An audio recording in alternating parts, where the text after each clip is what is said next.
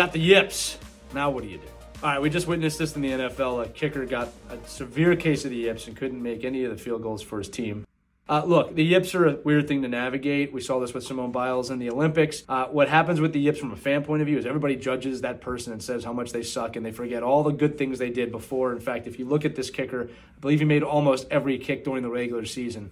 And this happens. So how do you combat the yips? One, you got to find a secure place in your mind to go to where you can forget about what's going on. I think that's really important. Number two, you got to get back to meditative practice and focus on the things that you can control. Your breathing. You got to control your mindset, the thoughts, touch, sound. Get back to basics. And three, you got to remind yourself that at the end of the day, at the end of the year, this is not the end of your life. It's a hard time, but this too shall pass. You'll learn from it, you'll grow from it, and you can recover from it. But the yips are a serious business, and do your best to get out of it. I believe in you. You should too.